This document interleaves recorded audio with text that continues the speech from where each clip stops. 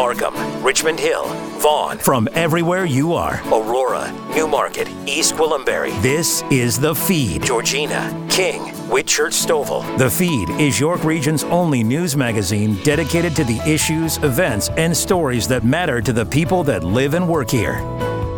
Welcome to The Feed. I'm Ann Romer. Coming up on the show, security for seniors, access by Tay, and the growing need for skilled trades. But we begin with the crisis in nursing.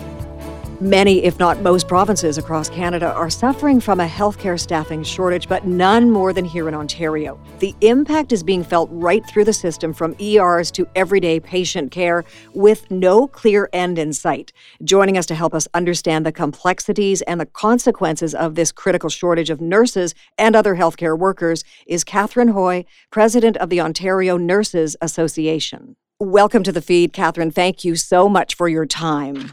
Thank you very much for the invitation. It's so important to get our message out to the people of Ontario. And that's what The Feed is all about. So, Cathryn, why is there a shortage of healthcare workers in just about every aspect of healthcare, and in particular, nurses? This has been going on for many, many, many years. In fairness, before the Ford government, the Liberals were making cuts to the healthcare budget. And why? Because we are the most expensive line item on a provincial budget.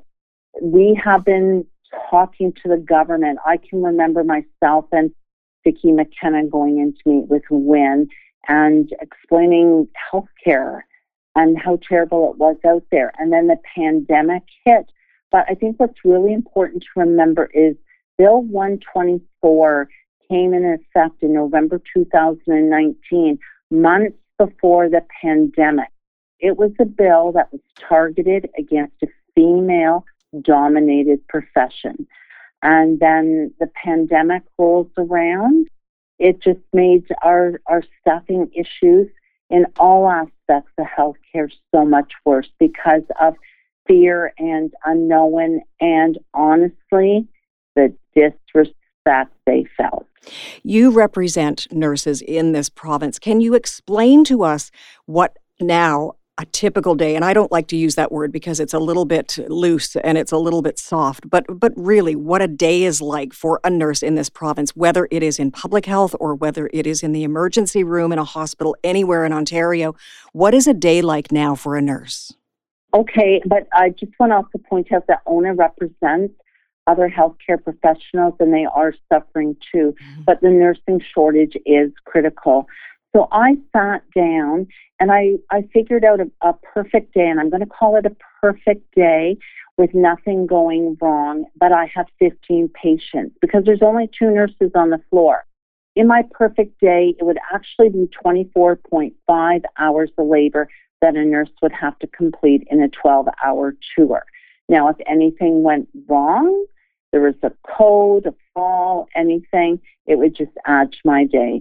So a typical day now, say for an ICU nurse, she could have 3 critically ill patients.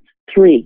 Should be one-on-one, possibly 1 to 2, but they have 3 critically ill patients. ER nurses, most of the departments are 50% short or even more. They are run ragged. The GTA area, they look out and they see a sea of ambulances sitting there waiting to offload their patients, but they can't because they can't care for the people that they have now because they have people sitting in stretchers and in chairs waiting to be admitted. Rural communities, I can think of a story that a nurse told me. She was the only nurse on the unit. She had to call down another nurse to come and help her because the trauma had come in and they were working on the trauma. And then another trauma came through the door. And if it hadn't been for EMS that was helping, they don't know what they would have done. 2 nurses, 2 traumas. No breaks that day, no bathroom breaks, nothing. And these are their typical days. You have new graduates that do not have skill and ability to be working in departments that they're working in, trying to run codes, which they don't have the experience for. The government seems to think that because you have a heartbeat and a license, you're a nurse. But nursing is building blocks. You enter the profession, and every shift you learn and you build your skill level. We talk about nurses. We talk about the importance of their abilities and their skills, and that they deserve respect. They deserve more support. They deserve better salaries. They deserve everything that they're asking for right now. But let's turn it over now to the patient. What does this staffing shortage mean to the patient? Adverse outcomes, lack of care, testing that isn't done on time, medication that isn't given on time, call bells ringing for extended periods of time, families waiting for answers. I heard a story last week where a family member called in to see how their parent was doing, and the nurse had to say to him, "Your parent died at, I believe it was 5 a.m., but I'm sorry, I didn't have time to call you." Cathryn, what is the solution? Bill 124 must be repealed so that we can go back to bargaining for the last 3 years and bargain for the money that the nurses deserve. We hear a lot about the international nurses, and yes, we do need nurses because that is part of the problem. But if we don't have the support systems in place for that group and also our new graduates, they will not be successful because there's nobody at the front line to help them and to support them. We need programs to bring back the retired nurses to support them. We need to end agency nursing, or at the very least, bring it down to a bare minimum. We're paying 4 times an RN rate for agency nurses, and that money could be invested into paying nurses what they rightfully deserve to be paid. And we need to come up with a bridging program for RPNs to RNs where they're paid while they finish their education, because when the College of Nurses dictated that you had to be a university graduate to be a registered nurse, they did not increase the number of seats that the diploma nurse brought into the workforce. And we will never recoup our numbers till something is looked at in the education system. The graduates that are coming out now are only replacing the workforce that is retiring, because our workforce right now, currently working, is 23% that are eligible to retire. The Health Minister, Sylvia Jones, recently suggested that nurses' vacations are responsible for the shortage. She also said that she is meeting with organizations that have solutions and is listening to their feedback. So that's a 2-part question here, but I'll end the question by saying, has she asked to meet with the Ontario Nurses Association? So vacations are not an issue.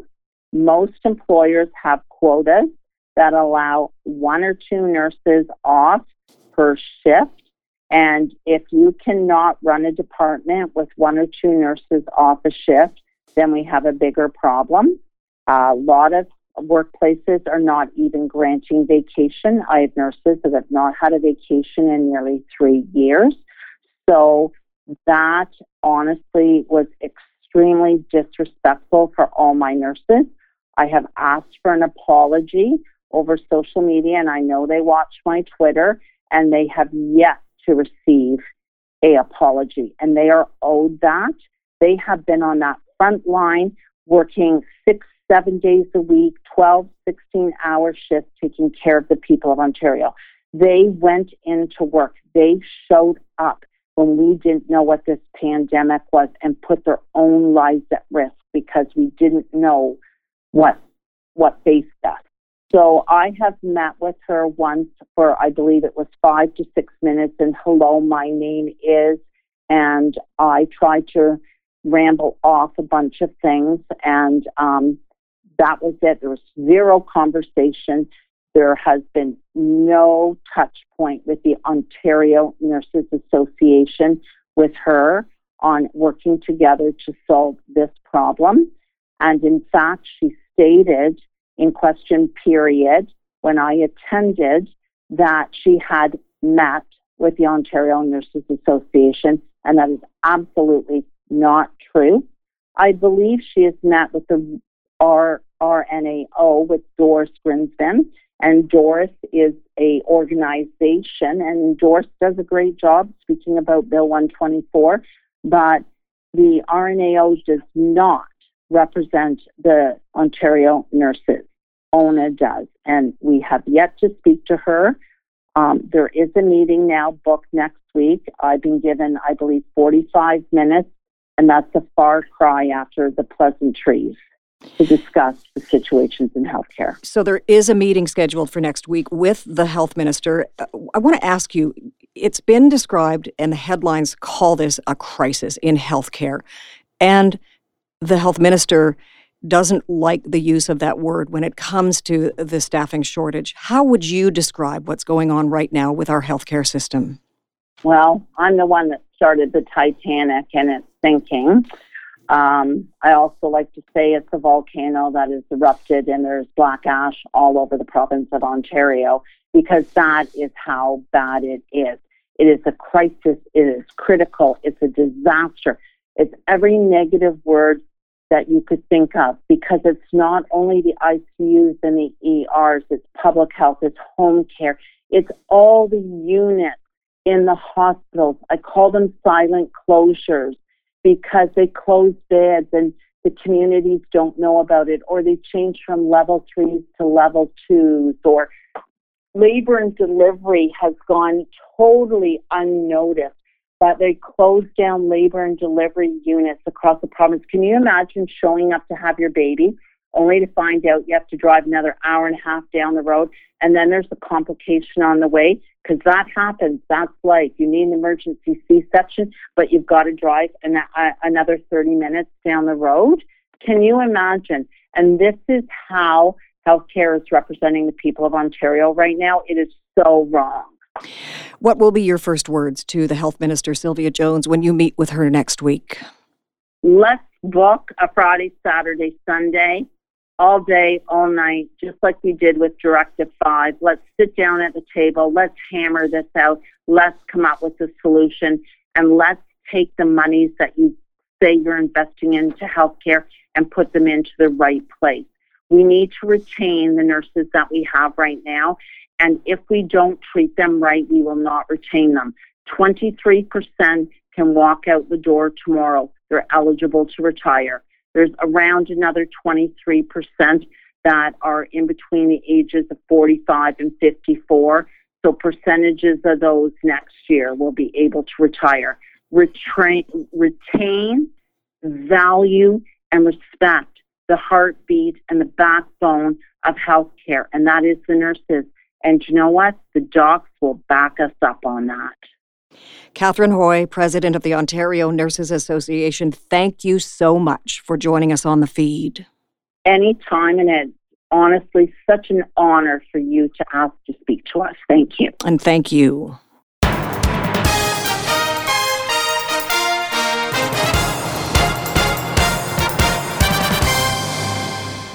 Internationally trained doctors are ready to help, but qualifying is an issue here in Ontario. Tina Cortez with that story. Internationally Trained Physicians of Ontario is an organization of more than 1,200 international medical graduates. Dr. Makini McGuire-Brown is chair and joins us next on the feed. The ITPO is a relatively new organization. How many internationally trained physicians simply don't know about your organization or the process of obtaining accreditation in Ontario? We're young. We're 1 year old in April, and we've gathered like 1,500 and counting. Every day we get new members, internationally trained physicians. I don't think the problem is knowing what's required. The problem is that what's required and the licensure pathways are just dysfunctional. So let's talk about that. What can the government do to make it easier to get accredited in the province of Ontario? So what we think is that there are 3 priorities that will be able to drive the health system to somewhere that is a lot better than where we are right now. One of those things is increasing residency spots. So currently there are just too few spots for the amount of applicants that they get each and every year. There can be as much as 400 internally trained physicians for 2 positions, and that's just on average. It varies by specialty and by university. But that is just a ridiculous ratio that it's impossible to be able to properly evaluate qualified professionals who have been working as doctors with those kind of ratios. And so it's really impossible to get in. It approximates impossible. Mm-hmm. And the second priority is that we believe that the PRA program should be instituted in Ontario. That's Practice Ready Assessment. And that is a program that acknowledges doctors who have already done residency, already have a specialist degree, or have spent many years working in a particular area, and allows them to get into the health system, contribute immediately under supervision until they get to full licensure. And so that is something that would be really helpful right now, because you can instantly get doctors working while on the pathway to full licensure. Ontario currently does not have the Practice Ready Assessment that 7 other provinces have. And then the third thing that we've been pushing is a clinical assistant position that is official and sanctioned by the ministry and sanctioned by the regulatory bodies. And this is necessary because currently when internationally trained physicians come to Canada, there is no way to get clinical practice.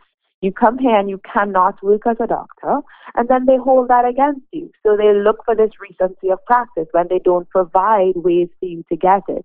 The longer that you go without clinical practices, the lesser and lesser that your chances become of actually getting into a licensure pathway when they never provided a way for you to get this recency of practice.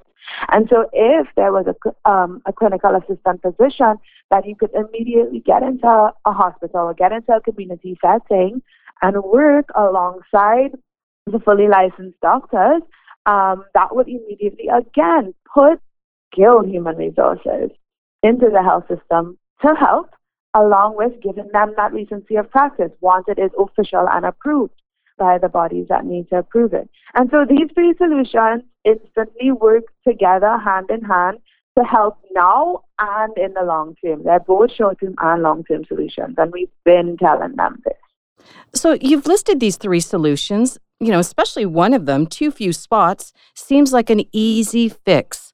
Why hasn't there been any movement or changes, do you think? Political will. It's not anything else besides that. It's being willing to make the investment. All they need to do is make the investment and increase the positions. At the end of the day, it's the government that funds the positions, right?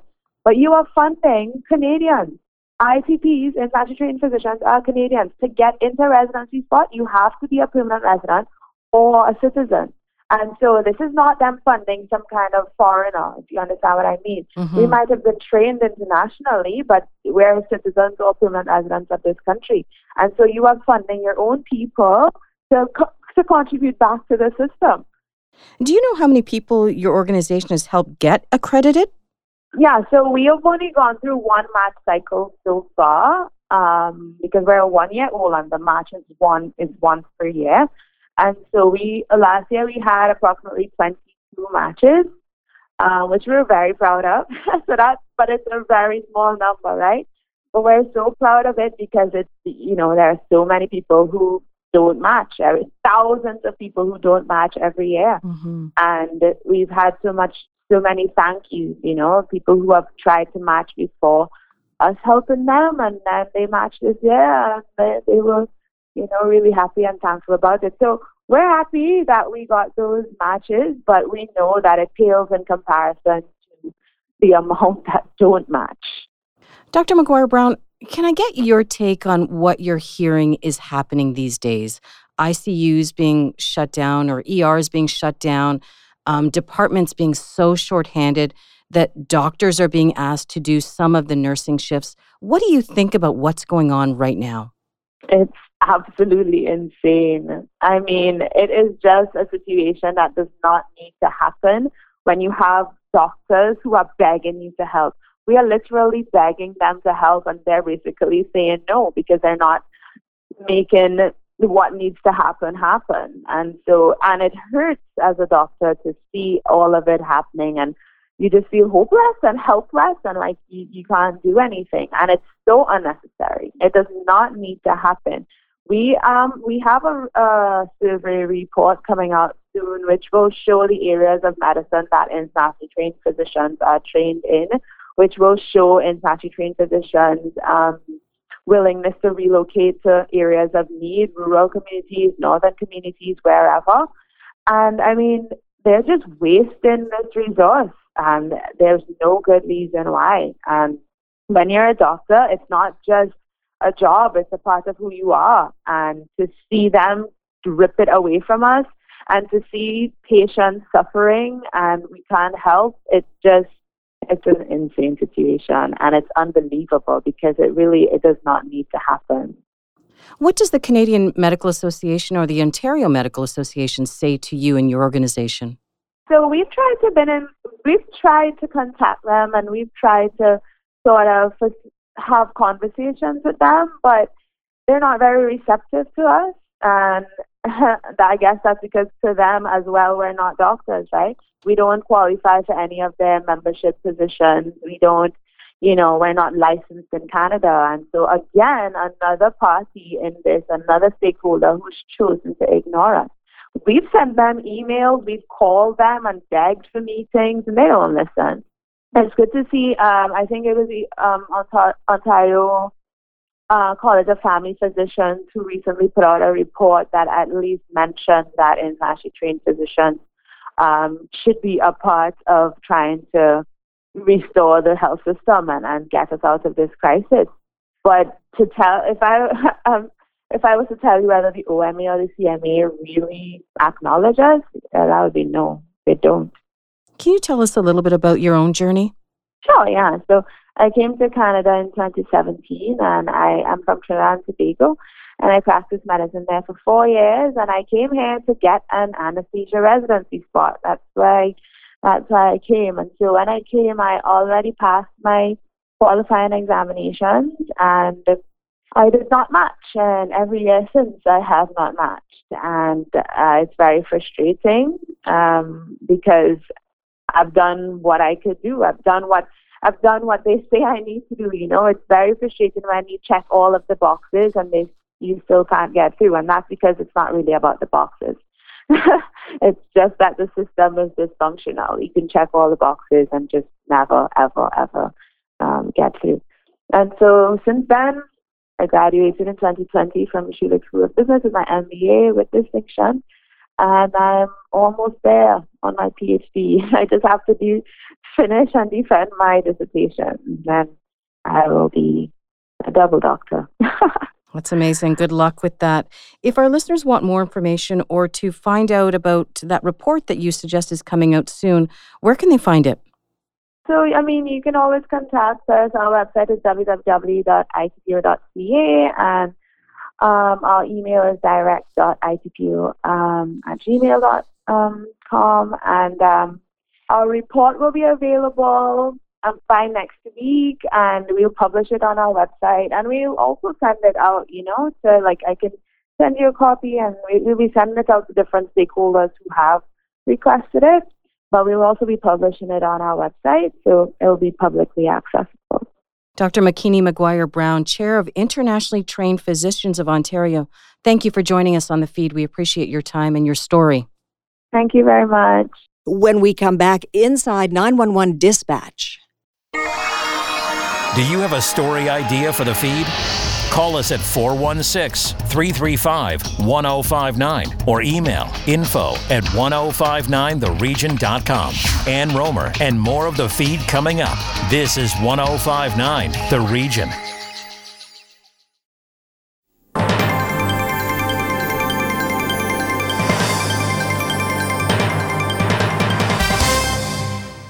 Welcome back to The Feed. I'm Ann Romer. Kevin Frankish is next with part 2 of his 911 series. This time, we meet the dispatchers. Last week on The Feed, we visited the 911 Communications Center at York Regional Police Headquarters in Aurora. We called them more than 600,000 times last year for help. This week, in part 2, we meet some of the dispatchers as they share their thoughts and experiences with me. York Regional Police, 911. Do you need police, ambulance, or fire? So, but did this occur in the intersection or on the on-ramp? It's on the off-ramp itself. And go ahead with that. So that's November. All right, thanks. My name is Kashay. Hi, my name is Keegan. And my name is Helena. Hi, my name is Natasha. My name is Matthew. My name is also Natasha. All right, so let's meet some of the heroes of 911, shall we? Can I call you heroes? Does anybody get uncomfortable with being called heroes? A little bit. A little bit? Why do you get uncomfortable being called a hero? It's just not something I think of myself as. Well, you are, though. I mean, when people are calling for help, you're first. Yeah. Wow, they're humble. What's the best thing about being a 911 communicator at the end of the day when you go home? What's the best thing? I would say the fact that I made a difference in our community, helping others. That's that sense of satisfaction, knowing that we did our best. At the end of the day, we can't control some of the calls that come into the center. Anybody have? I want a happy call. I want a call that you went like, yeah, because we hear so much about shootings and fires and heart attacks and things like that, but it's not all doom and gloom, right? You're shaking your head. Is there a happy call you can remember? All the calls when either we help find people's lost dogs or someone's calling and they're having a baby, so we have some help sent that way. How many people here have been on the line while a baby is being delivered? What was that like? It's exciting. Yeah, we usually have moms kind of panic, dads going crazy, but they're always happy calls. Yeah, they're really exciting calls. Now, we should point out, too, that you're not alone. I mean, you've got York paramedics on the line with you as well, but it's still got to make you sweat. Of course. Yeah, it does, because we always want to make sure everyone's safe, even though it is a happy call that we're going for, but safety is usually our primary concern. How cautious are you all about your mental health? As far as just watching for signs and realizing when it's time to sort of say, whoa.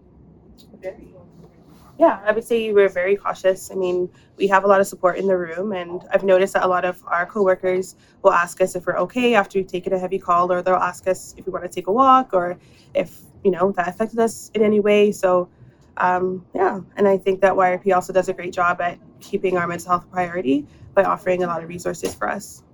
Okay, so I'm a new communicator, okay, and I'm coming in here, and I'm like, I don't know if I can handle this. I don't know if I can handle this. What advice are you going to give me and say, hey, Kat, you know what? Go. I would say lean on your coworkers. The three of us here, we got hired together, and we all check on each other after we take heavy calls at the end of the day. We always check in with our colleagues. That'd be the advice I give. All right, you have the air right now. What is the one thing that you want to tell people out there about calling 911? Is there something? Oh, okay, you already. I have one. If you call 911 by accident, don't hang up. Why? Because we have to call you back every time. And although it's not an issue to call you back, it does take away from people who actually need the service. So I'd say don't hang up, don't panic. It's okay, you won't be in trouble. Just stay on the line, tell us everything's okay, and we can clear the call right then and there. Okay, what else? I would say just to make sure before you call 911 to take that 2 seconds to think about why you're making that call. And if it's really an emergency, because there's a lot of calls that come through that are not emergencies, and unfortunately it's tying up the line. What else do you want people to know? When you're calling 911, just know your location, because that's going to be one of the first questions that we ask, where are you? And that's especially true on the highway, right? Mm-hmm. Because at least you're at home, you can say, yes, I'm at 123 Main Street, but you could be like, well, I don't know, I see a tree. Yeah. What kind of locations do you guys get sometimes that you just like, okay, I'm gonna help you out here? Oh, people will just randomly say, oh, I'm by the church. Yeah. Okay. Or what church? Like, they kind of assume that we know exactly where they are sometimes, and that's not always true. Yeah, or they'll say they're on one street when they're nowhere near that street. Like people say they're on Yonge Street, and you're like, you're not. You're on Leslie. You're on Bay. Like Bayview. Like they'll usually know they're on North South Street, but they won't know which North South Street. Now, a lot of people get frustrated too when they call 911. Okay, so something traumatic is happening. Someone's having a heart attack. and you're asking so many questions, and all they want you to do is send an ambulance. Have you already sent that ambulance? And why all the questions? Yeah, help has always started when you call. We're just asking those questions to get better information for the responding units so that we can better prepare them to help you when they get there. How many people here have had to actually help someone over the phone before any units even arrive? How many people have actually had to talk people through something? I would say me, Yeah. I had a particular situation where there was the individual's significant other attempted to commit suicide. And it took us a while to get there, just based on location, because the caller was screaming, yelling, couldn't give me an address, so on and so forth. So although it was myself and ambulance on the line, talking them through was a little bit difficult, but it was to calm them down, get the address, get the exact location, how long this kind of happened. We were on the phone up until the point, like myself and the ambulance call taker on the phone until we arrived there. Somewhat of a successful story, although the person was hospitalized. Okay. This is why I called you guys heroes. Yeah, okay? It's because of this. Yeah. And it's true. It really is true. And having worked in the media, we're there on scene with the cameras, and we see your officers on scene. We don't see you. And so much of what you do is private and confidential, so we don't see that. So thank you for what you do. Who is the youngest person here? Who would be? All right, you have to do me a favor. And Sure. I don't know if you're even going to understand what this is. Okay. All right, so you dispatch officers, right? Yeah, well, I'm a call taker, but yeah. Yeah, okay, so I want you to say after me, and then I want you to tell me what you think it is. 1 out of 12, 1 out of 12. Sorry, what was that? 1 out of 12, 1 out of 12. Oh, okay. 1 out of 12, 1 out of 12. Respond for the 211 in progress. Respond for the 211 in progress. 1 out of 12, respond code 4. 1 out of 12, respond code 4. All right, does anybody know what she did? What that was? Oh my gosh. Oh, your education has been sadly lacking. I need you, because that was one place where I learned a respect for call takers and dispatchers, was a show called 1 out of 12. 1 out of 12, no 1. Link X-ray Ida 483. 1 out of 12, 415 fight group with chains and knives. And they showed a lot of behind the scenes in the call takers net. So that's your homework for tonight, is go watch 1 out of 12, okay? Thank you so much for this. All right, thank you.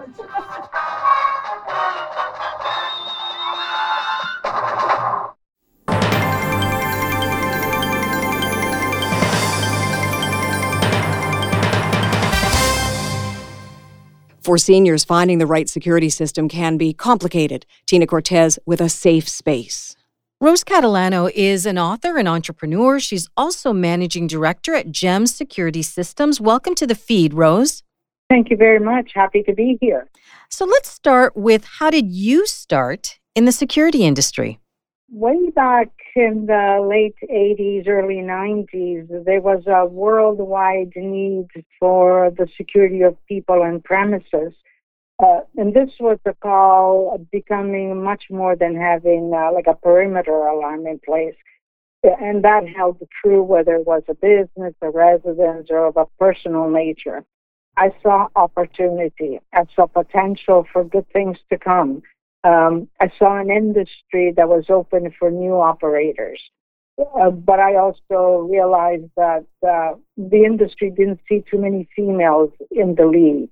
At a time when security was 100% a male's territory, for me to venture into this kind of business would more than likely make me an odd statistic. But I was of the opinion that security was not gender selective. So I was prepared to take my chances, and I did. And what then does security specifically for seniors mean, and especially for those who are elderly and living alone? Yes. Generally speaking, security is not limited to business or commercial places.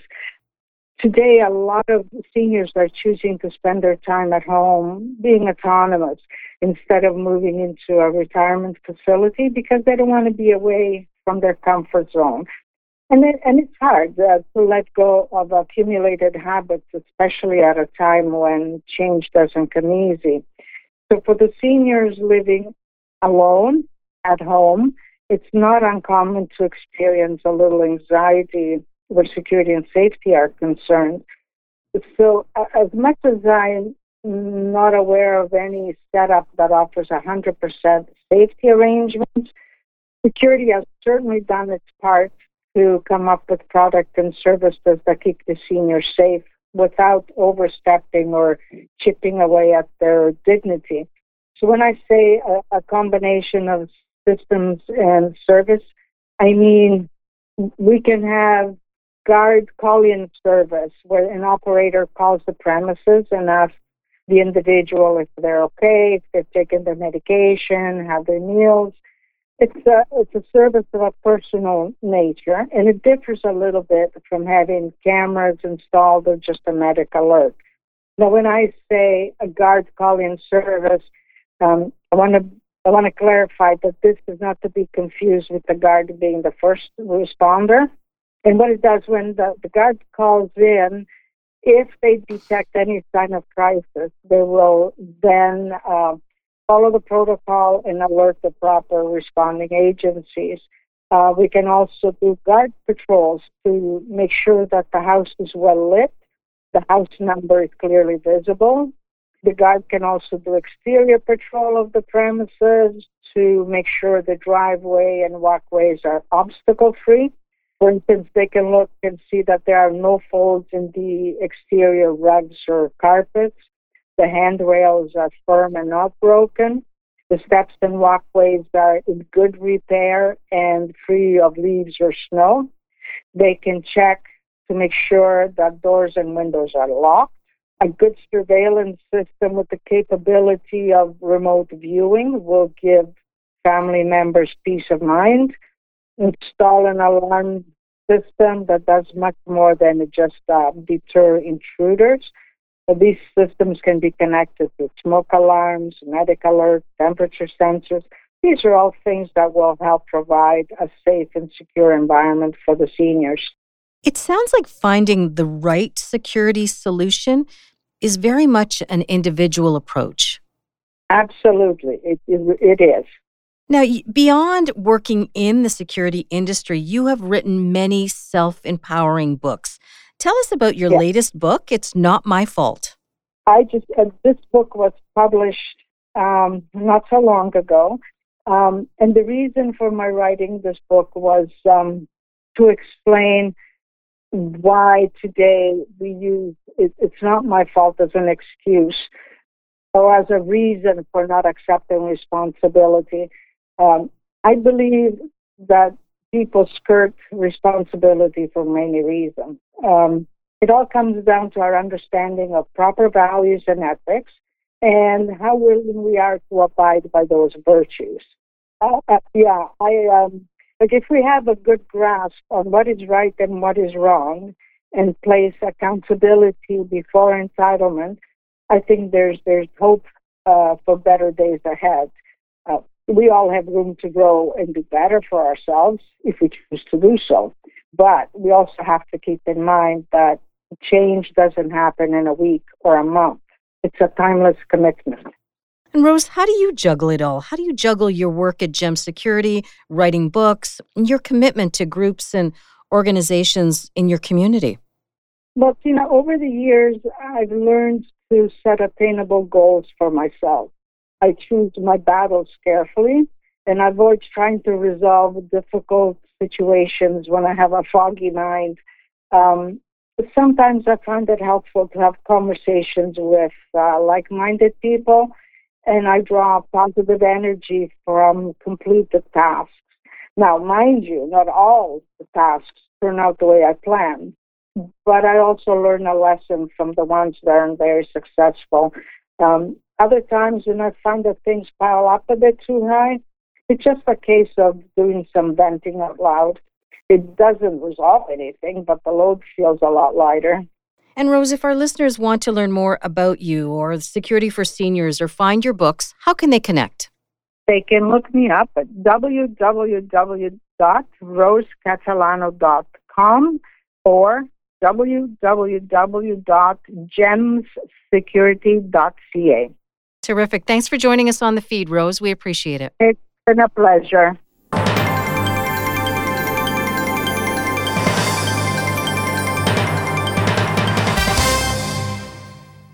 Our Jim Lang is next with redefining what skilled trades really means. 3M Canada is a world leader in manufacturing and supply chain. And to talk more about it and how we come out of it post-pandemic and move forward and improve things, thrilled to be speaking to Terry Bowman from 3M Canada. Terry, how are you? I'm good, thank you. Excited to be here and excited to talk about something so important to 3M and really Canadians from coast to coast. And 3M, to that end, has done in-depth, extensive research and found out it's really hard for organizations such as provincial governments and Skills Ontario to encourage young people in skilled trades. And even though that we know that people in skilled trades make a very healthy living, why is this so, Terry? Yeah, so every year 3M conducts a survey, and we conduct it in many of the countries that we operate in. We're a global company in about 80 different countries. But we do it in Canada as well, and we call it the State of Science Index. We like acronyms. 3M is an acronym. Yeah. So the State of Science Index, or SOCI, it's a survey that explores attitudes towards science, how people think about science, how people think about careers in science. And skilled trades is an important part of this. When I say science, it's STEM, science, technology, engineering, and math. And skilled trades is either part of STEM or it's an adjacent to STEM that's very important. And the survey we did, it was interesting this year. It highlighted that while a huge percentage of Canadians think that skilled trades is important, it was like 96%. I don't know if anything gets that type of agreement in Canada. But even though 96% of people thought it was important, only 25% thought it was something that they themselves would pursue or would encourage their children or the youth of Canada pursue. So that's the gap that we saw from the survey, recognition of importance compared to not a hugely high rate of adoption of this as a career path.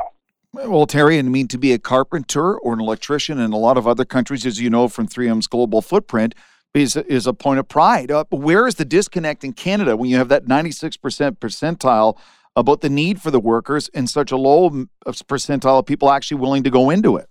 You know, I'm also a parent of three boys, and I think about my own thoughts as, you know, as we worked with them on developing an education path.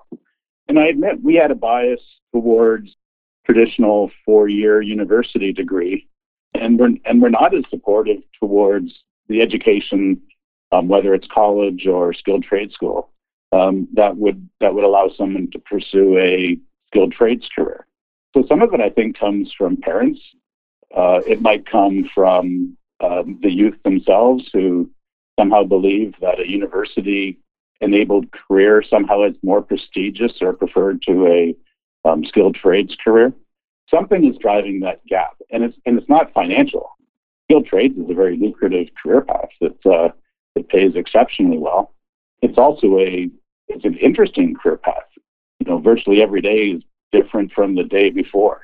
It must be so rewarding knowing that you're fixing things that either let a factory run better, a hospital run better, really improving lives, you know, every day. Yet somehow there is this big gap that needs to be addressed. And Terry, before we get to the next point, I'm glad you brought that last point up because my wife and I, and my wife, I'll admit, is even more skilled than I am at fixing things. We're finding more and more people we know have to hire for everything, don't know how to fix anything. We have a whole generation of people that other than a light bulb can't do anything around their house. That's not good. No, it's not. And, you know, I laugh at myself sometimes because here I am, 3M Canada manufacturing and supply chain leader, but I'm not an engineer. And my wife says I have very few skills around the house. I think a lot of us are in that same boat. Yeah, no, I mean, I can carry things to dig holes, but after you get to a certain point, my wife says, put the power tool down. Thrilled to be speaking to Terry Bowman from 3M Canada. So 3M, because of the work you do and the in-depth research and everything, how does 3M go about changing the perceptions that we have in this country about skilled trades, as you alluded to, pay so well? Yeah, so part of this, I think everyone has a role to play in trying to boost the profile of a skilled trades career, whether it's highlighting the fact that it is lucrative, these are good paying jobs. But as an employer, we have a responsibility to highlight the employment opportunities that come in and the variety of work that is available to a skilled trades person. I think that we also have a responsibility to work with the schools themselves to make them aware of the changing skills and technologies that are in a plant or in a manufacturing environment, so that curriculums can keep up with the pace of change in industry. And while I'm a manufacturing person, I think the same need for partnership between employers and schools would apply to other facets of the economy.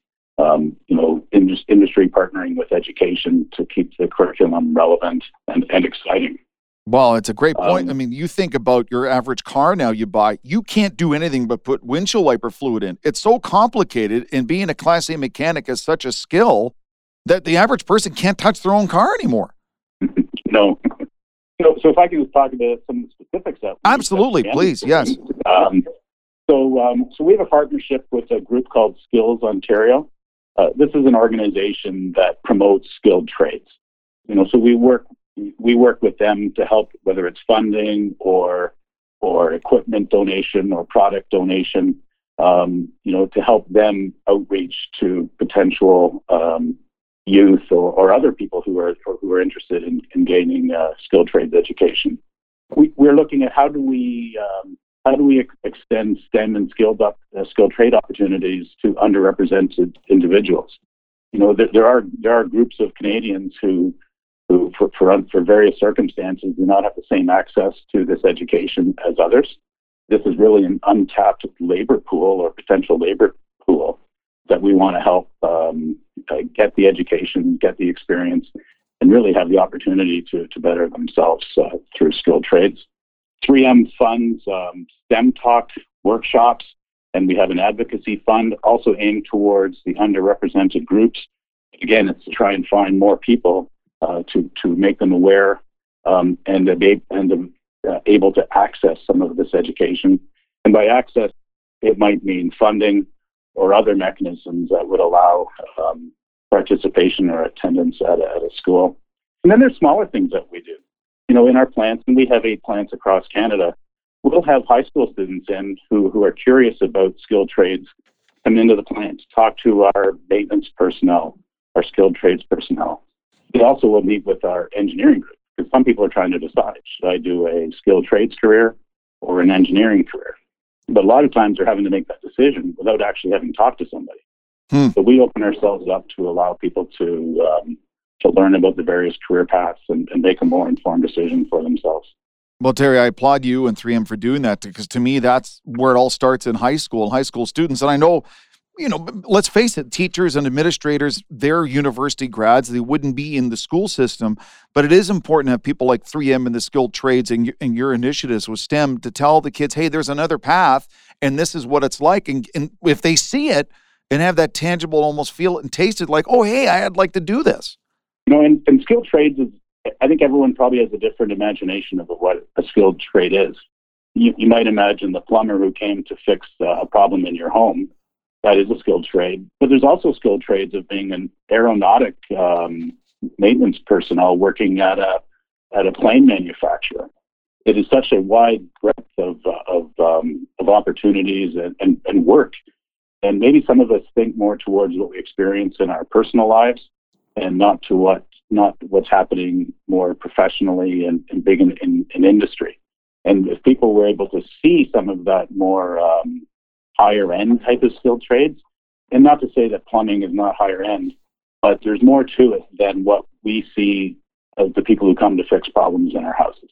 It's a point very well made. Terry Bowman, 3M Canada, thank you so much for doing this. It's the kind of planting the seeds now that will reap benefits for this country for years to come, your initiatives and your company's initiatives to get more people opening their eyes to the possibility of all the different avenues when it comes to skilled trades. So I applaud you. Thank you so much. And now if people are listening, and is there a website they can go to if they want more information for their family? Yeah, if they were to go to 3m.com or 3m.ca, they will be able to find our STEM workshop information. Perfect. 3m.ca or 3m.com. Get more details about 3M's STEM workshop. Terry Bowman, thank you so much for doing this. A great success and well done. Well, thank you very much, and thanks for allowing me to speak on something so important to Canada. Coming up next, Access by Tay. Follow us on Twitter at 1059 The Region. Ann Romer and more of The Feed after the break. This is 1059 The Region.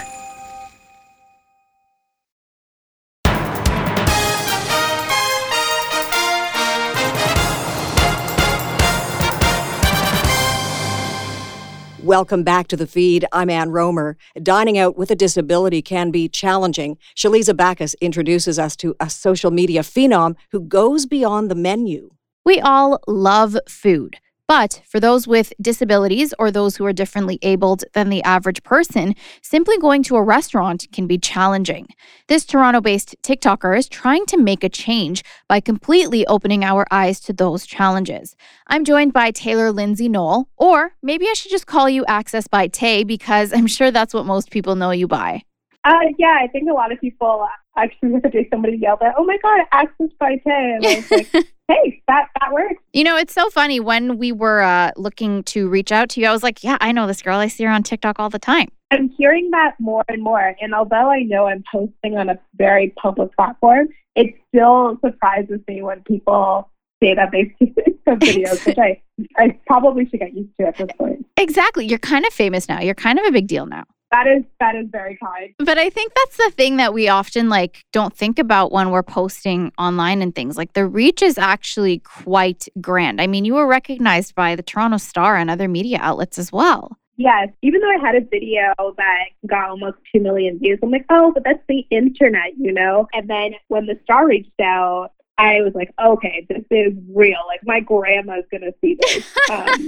So as soon as you know your grandma gets involved, it's a totally different thing. I know. Then you know it's a big deal. Because, I mean, it doesn't matter if you've got 1 million views on TikTok. If your grandma's talking about it, that's the real validation, right?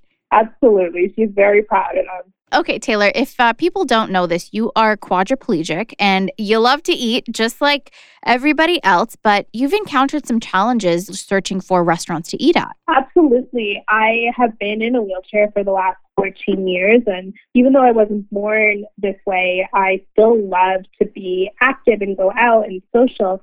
And my friend group is very good for that, but we have definitely encountered over the years countless times when we would go somewhere, be really excited to go, and then have a really bad experience because it wasn't wheelchair accessible. And that's so disappointing. I find that absolutely ridiculous. Like, you are a public space. You're supposed to be inclusive to all people. Like, how hard is it to just have wheelchair ramps and things like that? I still, to this day, am very shocked when I show up to places, and I will never show up to somewhere where it says it's not accessible. That's not what I'm doing with my videos. I always check before leaving because, one, I don't want to waste my time, and two, it's just a part of what I have to do as someone in a wheelchair. And so when they say they are and you get there and the expectations are not met, it is extremely disappointing and oftentimes can be just really draining mentally as well. Yes, I can only imagine. I mean, you're looking forward to it. I'm sure, you know, you do what all of us do. You look up the menu beforehand and you're like, great, I can actually get in there with my wheelchair. This is what I want to order. And then you get there and it's such a big letdown. And I can't even imagine how that would make you feel. Yeah, it's quite devastating. And when you already feel like you don't, quote unquote, fit in with society at times, it makes you feel like you're standing out like a sore thumb because everybody's watching when you can't get in the door or when you get in or try to go to the washroom and then you realize it's downstairs in the basement and it's a whole thing. You got to leave to go out to another restaurant to use the washroom. It's a mess.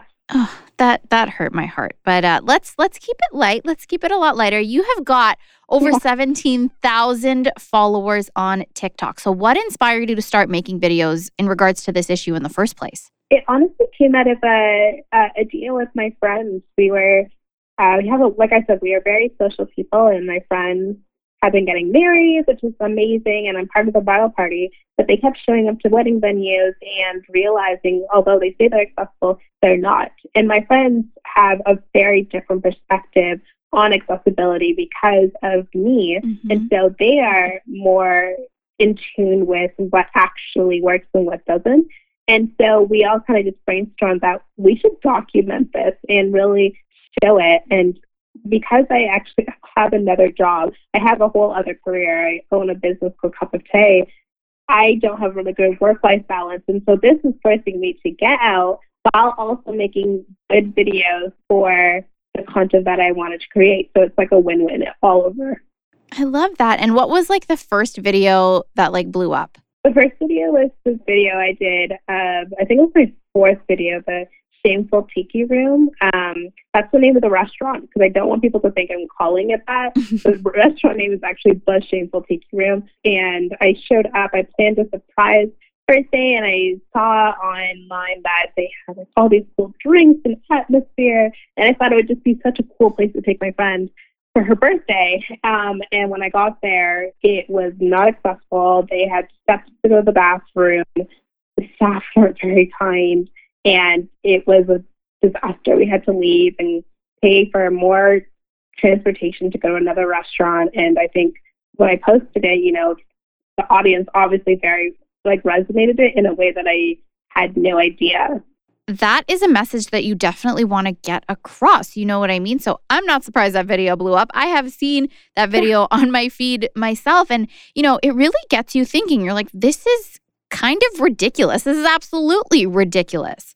Yes. In 2022, you think that things would be different and people would be more mindful. And not everywhere can be accessible. There are also historic buildings where we have laws about accessibility and things like that. But it's just really disappointing when places advertise to be so, maybe for show, but it has real world consequences for the people who actually need that information to be accurate, like people saw in my video. And over the course of you making videos and through your journey and things like that, have you found that you're finding more accessible places, or are people more open to trying to make it accessible for you? Well, I think there's definitely an air of urgency in the air because, by 2025, according to the AODA, public places are supposed to all be accessible. Of course, there are exceptions with historic buildings, but so there is going to be a shift. But how quickly that happens, I'm not quite sure. And I know a lot of newer builds are really great for that, but there's still a lot of work to be done. Yes. And can you elaborate on that? What you think restaurants should do that maybe aren't accessible right now? Do you think there's a way they could let people know that? Oh, absolutely. The first and foremost is the best thing I always tell restaurants: claim your listings on Yelp and places like Yelp and OpenTable and Google. Make sure that information is accurate because we live in a day and age where people will Google something before they go. The second thing they can do is that if they are able to make changes right now, portable ramps are extremely inexpensive for a restaurant. They can cost between $200 to $500, and sometimes you can even get a grant to get them for free. So it's like there really is no excuse why places with one step or even two steps can't get a ramp, which provides access to spaces that other people wouldn't be able to. Yeah, and the thing I love most about your page is that you are really raising awareness for things that a lot of people take for granted, a lot of people don't realize. So I love that this conversation is being had. I love that all of these people are watching your videos. So if everyone wants to follow you and watch your videos, where can we find you? On all social platforms, but especially TikTok and Instagram at Access by Tay. That is my username. That is my hashtag that I hashtag all the time. And you'll be easily able to find all of my videos. And I'm not only reviewing restaurants, but I'm starting to expand into experiences and very soon travel as well. So lots of stuff on there. Amazing. All right. I will link that on our social media pages as well at 1059 The Region. But Taylor Lindsay Noel, a.k.a. Access by Tay, thank you so much for joining me, and I wish you the best of luck on your journey. No, thank you. I really appreciate you allowing me to share my story. If you missed any part of our show, please go to 1059theregion.com or wherever you get your favorite podcasts, including Apple Podcasts, Spotify, Google Podcasts, Amazon Music, and Audible. I'm Ann Romer. Thank you for listening.